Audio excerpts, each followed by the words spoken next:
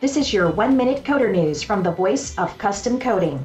In its 2020 year-end executive summary, the Powder Coating Institute noted the major drivers of the powder coatings market growth are GDP, industrial production, construction spending, and automotive production.